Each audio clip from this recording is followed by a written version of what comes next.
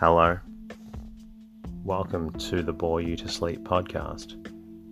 The podcast that will hopefully help you get to sleep.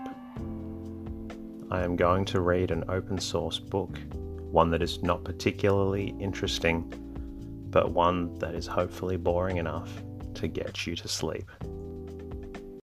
Tonight's readings will come from Tom Slade with The Flying Core, A Campfire Tale. The book was authored by Percy Keese Fitzhugh and published in 1919. It follows the story of a young and heroic aviator in World War I. I think the book will be really good to listen to as you try and fall asleep. If the readings have been helping you get to sleep, that's fantastic. My goal is to help people everywhere get a good night's rest. I do need a little help from you though. If you would be so kind, jump into your podcast app, subscribe to the podcast, and please leave a review and rating. In the meantime, lie back, relax, and enjoy the readings. Tom Slade with The Flying Core, A Campfire Tale by Percy Keese Fitzhugh. Part 1. The Secret of the Scuppers. Chapter 1 tells briefly of the extraordinary episode which ended his service in the Flying Corps, and gives also a glimpse of his adventurous career. The reports in the American newspapers of the loss of Tom Slade, aviator, were read by his many admirers and friends with a sense of shock and with feelings of personal bereavement, notwithstanding that his former comrades on this side of the water had not seen him for more than 2 years, and knew that the character of his service, as well as his temperament, would be sure to take him where danger was greatest. The accounts of his dramatic end, set forth in cold type, seemed hardly believable. It is the one familiar name in the casualty lists which brings the war home to one more forcibly than does the loss of a whole division. But for all that, we received the news pretty calmly and made little fuss until after the great metropolitan dailies had mentioned poor Tom as a national hero. Then we sat up and took notice. When the Tribune phoned to our local Scout Council for a photograph of Tom, any photo would do, they said. Our own bulletin published an editorial which would have made poor Tom ashamed to walk down Main Street. When the Times blazoned forth the heading, "Jersey Flyer Dies a Hero," our bulletin got another photo from Tom's Scout Patrol and printed it on the front page. Then the Girls' Patriotic League got hold of this picture and had it enlarged, and it was displayed for a week or more in the window of Blanchard's drugstore. All we needed was a little nudge from New York, and then we paid our tribute proudly and handsomely. But there was one quarter where pride was lost in a sense of personal sorrow and bereavement, and that was in the local scout troop, of which Tom had been a member and a moving spirit. I remember very well meeting Roy Blakely as I stepped off the train that afternoon, and knowing him for the light-hearted youngster that he was, his condition seemed pitiable. "Have you got a New York paper?" he asked me. "Is it true?" He had evidently been waiting for the evening papers which came down on the train that I usually take, and as he stood there, trim and spruce, in his scout regalia, his hat on the back of his head as usual, and craning his neck for a glimpse of the paper even before I unfolded it. His evident grief went to my heart. "Yes, it's true, I'm afraid," I said. "You remember about Quinton Roosevelt," he almost pleaded. "They thought for a while he was saved, taken prisoner." "Yes, that hope was justified, Roy," I told him, because all that was known for a few days was that he had been in combat with a Hun plane and had not returned.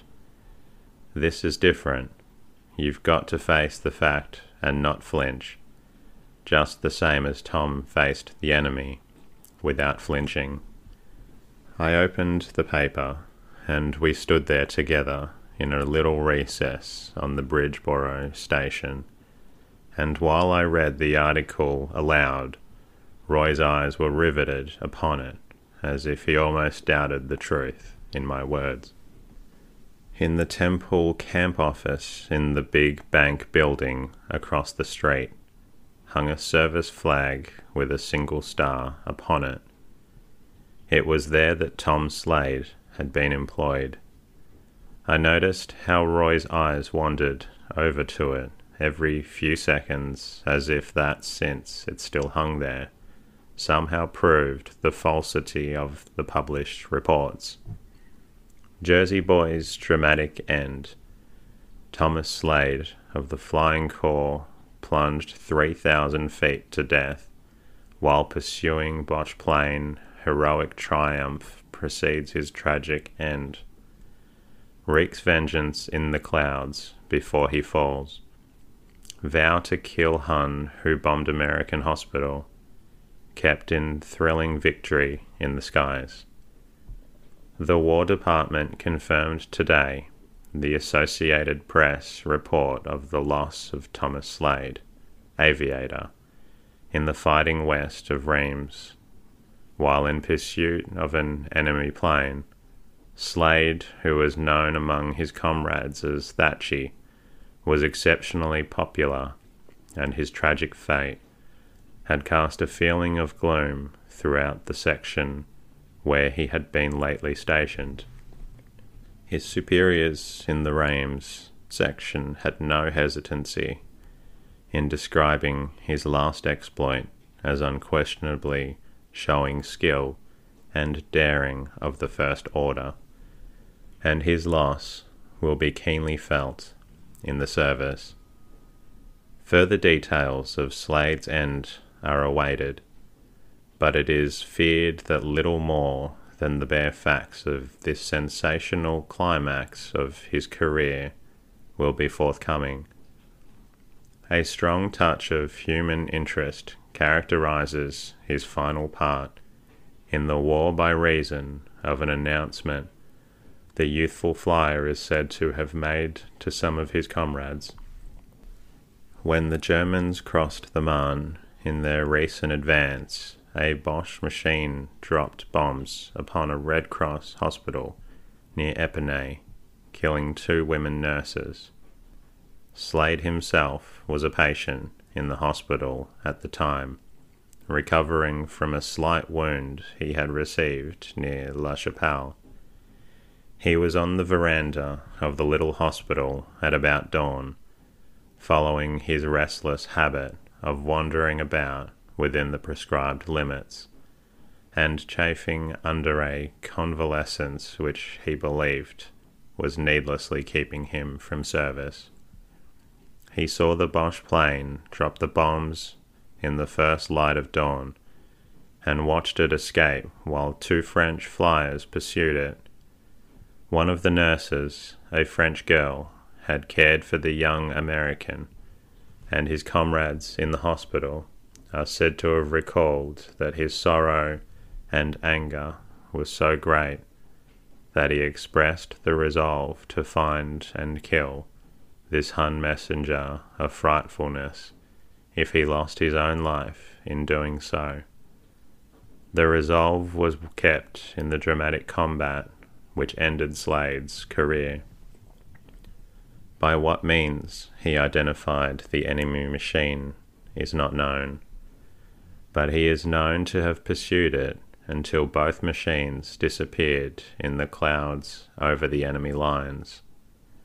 The character of the tragic conflict, which took place in the concealment of that dizzy height, can only be conjectured, but the enemy plane was seen to fall, and the strong wind which had blown up in the west brought it into the little village of Latoy, just within the Allied lines. The machine was a total wreck, and though its pilot was quite dead and frightfully mangled from the tremendous fall, it was evident from a wound on his forehead that he had paid the penalty of his cowardly and despicable act before he fell. Less than 5 minutes after his fall, Slade's machine was seen to descend, first coasting, then fluttering, as if without control, and when still more than 1,000 feet in the air, it plunged headlong to the ground. Its occupant was seen falling separately, and both are known to have struck upon the rocky hillside where the Germans made such stubborn resistance in the fighting of last Tuesday. It is a matter of deep regret that the body of the gallant young American, crushed and mangled as it must have been, did not fall within the American lines. He might have, Roy began in a kind of daze. No, my boy, I told him, we may as well face the fact. No man in history of this world ever fell 1,000 feet without having his life crushed out. Even if he landed on a haystack instead of jumbled rocks, it would have killed him. Look here, I felt as if I were guilty myself of some form of brutal frightfulness as I pointed to the little supplementary notice upon the substance of which I supposed that the government had based its official confirmation of Tom's death. An official report to Washington states that a German aviator flying over the American lines dropped the cap which Slade had worn into an American camp. It contained the metal identification disc which the young flyer had worn on a cord around his neck, and a small badge linked with it which is thought to signify some honour greatly prized in the ranks of the Boy Scouts of America. With these trinkets was a note in German saying that young Slade had been buried in the village of Peavy, and that a cross with his name it had been placed over his grave. I think neither of us spoke for fully a minute. I am sure that Roy could not have trusted himself to speak. So you see, I finally said, that even the Huns recognized his gallantry and his heroism. They had to, said Roy, with a kind of pitiful defiance. We strolled up the hill, neither of us speaking. You know what badge it was, don't you?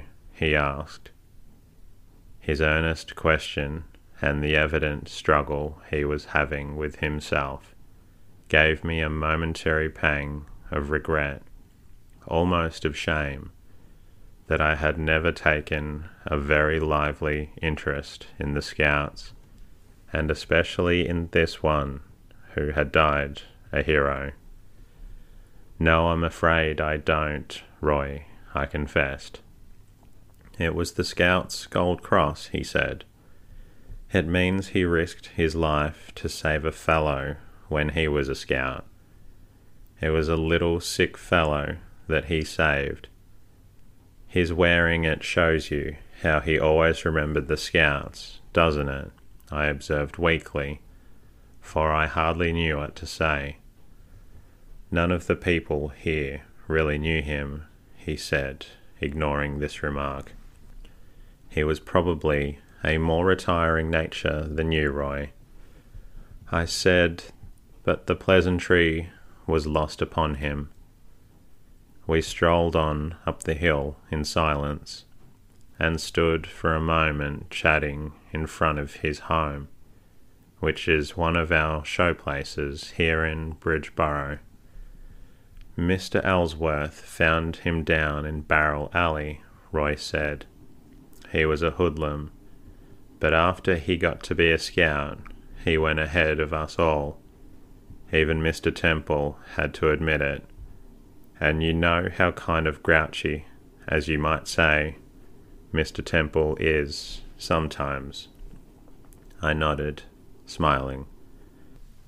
In a general way, I did know the story of how John Temple had become interested in the Scouts through the reclamation by them of this hapless orphan, and before I left for France myself, which was on the following Friday, I learned more of the young hero's history.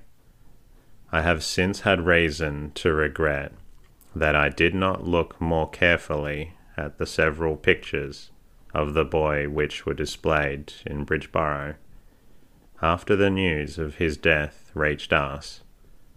They were pictures of a Boy Scout, to be sure, and 2 years makes such a difference in a boy's appearance that I dare say I would not have recognized the aviator from the stolid-faced, khaki-clad youngster whose photo our local paper reproduced with such vaunting pride. It was Mr. Ellsworth, that untiring scoutmaster, who told me the story of Tom as far as he knew it. He said that as Tom had been the best all-round hoodlum in town, so he had become the best all-around scout, that it was attributable directly to Tom's wonderful reformation that Mr. Temple had been drawn, neck and shoulders, as he said, into the scouting movement, and had founded and endowed Temple Camp in the Catskills, which I believe has come to be regarded as one of the finest scout camps in the country. He told me how Tom had left the Scouts to work on a transport, how his ship had been torpedoed and he had been taken aboard a German submarine and incarcerated in a German prison camp. From that point, information about him was scanty and contradictory. He had escaped from the prison camp and somehow made his way to France, where he was next heard from as a motorcycle dispatch rider. How and when he got into the Flying Corps Mr. Ellsworth did not know, for he had been heard of as an aviator only a month or two prior to the shocking news of his heroic end. For a week or two after the news came, the name of this heroic young scout was on every lip, but I must confess that when I went away the thought which lingered was most persistently was not so much of the young fellow whose career had been so varied and remarkable, but of that comrade of his scouting days who took the young aviator's loss home to himself with such a sense of personal bereavement. Stout-hearted champion as he was of the friend's prowess, I verily believe that the heart which beat under the trim scout regalia was still buoyed up with a forlorn hope that some belated report might yet prove the government's authenticated announcement to be false. There was a kind of heroism in this challenge to be careful and methodical old Uncle Sam, which I am afraid appealed to me even more than did Tom's exploits and noble sacrifice, and I felt that if I could not only do the impossible and assure Roy that his friend still lived and would come home, it would afford me a keener joy than I had ever known. I cannot for the life of me say what the reason was for Roy's making a particular confidant and companion of me during the days that I remained in Bridgeborough. Perhaps his memory of our stroll up the hill together the day the sad news reached town, and the fellowship of sympathy which then sprang between us, made him regard me as in some special way his friend.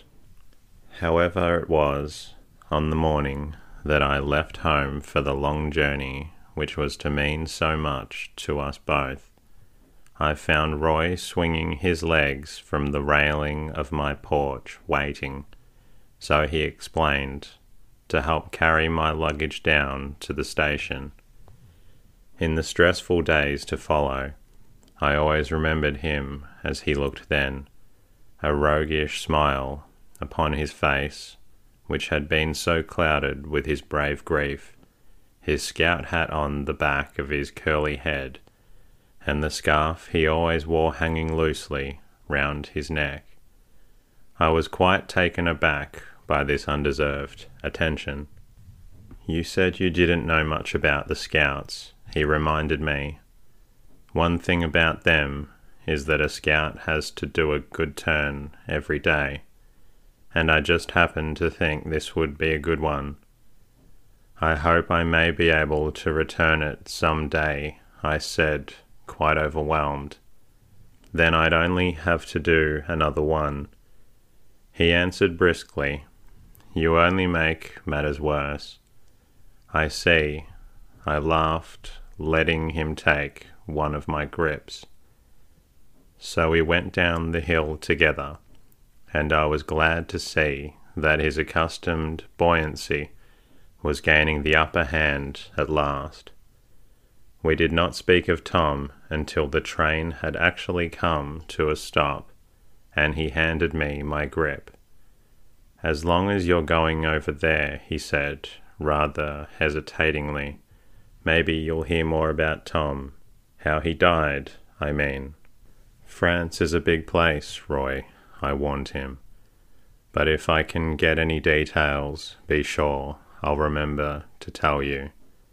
I'll remember that I owe you a good turn," I added. Thus we parted, and I am afraid, as I said before, that I thought more about Roy on the other way than I did about his dead hero pal.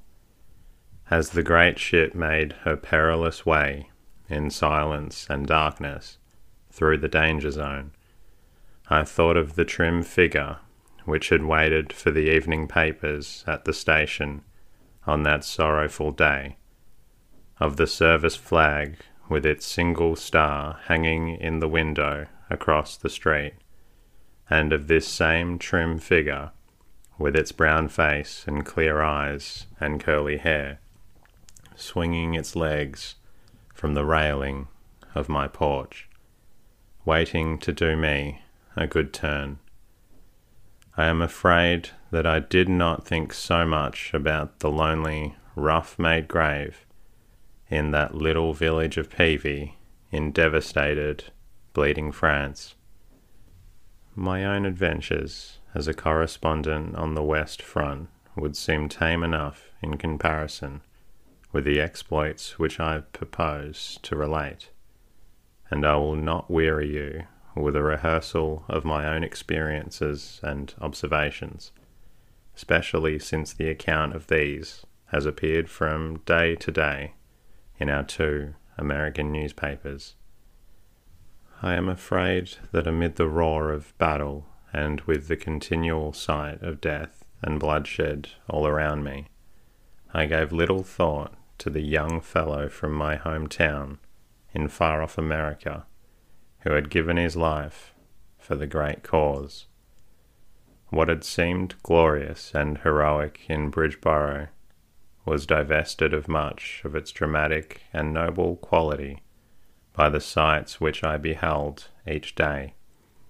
I was present when Arliss, the young daring ace, fell to his death, and I knew, or at least I thought at the time, that no career could have been more adventurous than his, and no death so splendid. And that concludes tonight's readings. I hope you found it a little drowsy. If you're still looking to listen to another episode, please feel free to do so. I look forward to bringing you another episode soon. Good night.